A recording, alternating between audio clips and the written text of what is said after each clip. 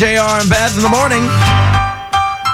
Yes, and it's time for Y100 Family Matters. We got an email from you, JR and Beth Show at gmail.com. You can write us in anytime.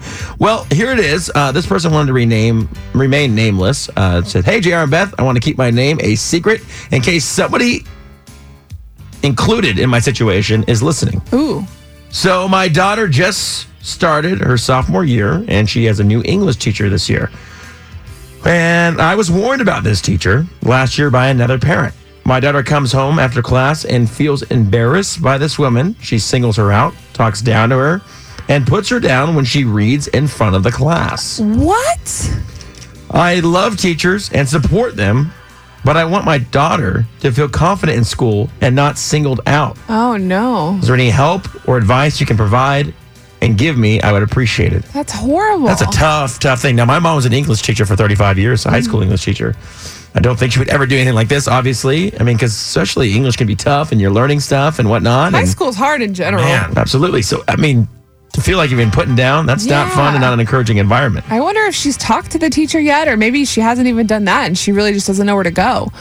That's a hard call. You know, I don't have kids myself, but I'm thinking like if this happened to my nephew or niece or if it happened to me, it's tough. We're going to turn it over to the Y100 family, see what's going on with that. 470-5299. You want to weigh in on this and try to help out our listener? That would be great. We'll get through it together. So your reactions right now. April, what do you think? I honestly think that the parents should speak up for sure. Probably get in contact with the principal. I really, really get disheartened whenever I hear stories like that personally. Mm-hmm.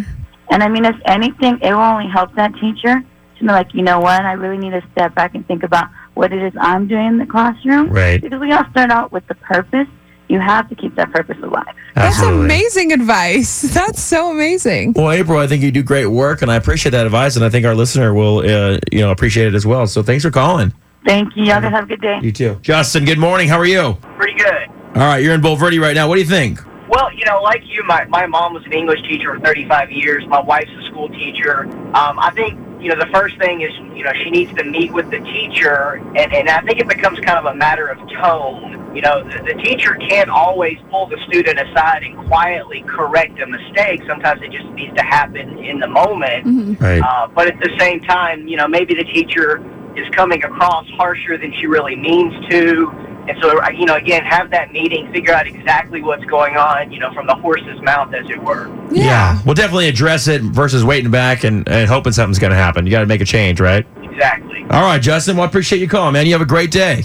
You too. And I just want to mention, Michelle called, too. She's a New Braunfels and said, hey, I'm a teacher as well, and we don't want to jump to conclusions. Find out what's going on. I asked her, I go, are teachers really receptive of that? Yeah. Of the parent coming to them and saying, hey, what's going on in the classroom? And she said most teachers are. Yeah, and I mean, anybody would be. If most adults, when you tell them something that they might be doing wrong, sometimes they don't even know. So this could maybe be easily fixed. But Justin mentioned it. It's all about tone. How do you approach it and whatnot? Because, I think the teacher wants to do a great job and the student wants to do a great job. No one wants to fail. Of course. And whatnot. And then we also had Robin call in, and she said she had to do this once. Her child was feeling the same way, addressed it with the principal, and things were handled. Yeah. So that's the biggest thing is go at it, address it, and we appreciate the letter. Again, she wanted to keep her name quiet. That's fine, but you can write us in. Y100 Family Matters. That's what we call it. We're here to help you out, and the Y100 family is here to help you as well. JR and Beth Show at gmail.com if you want to hit us up.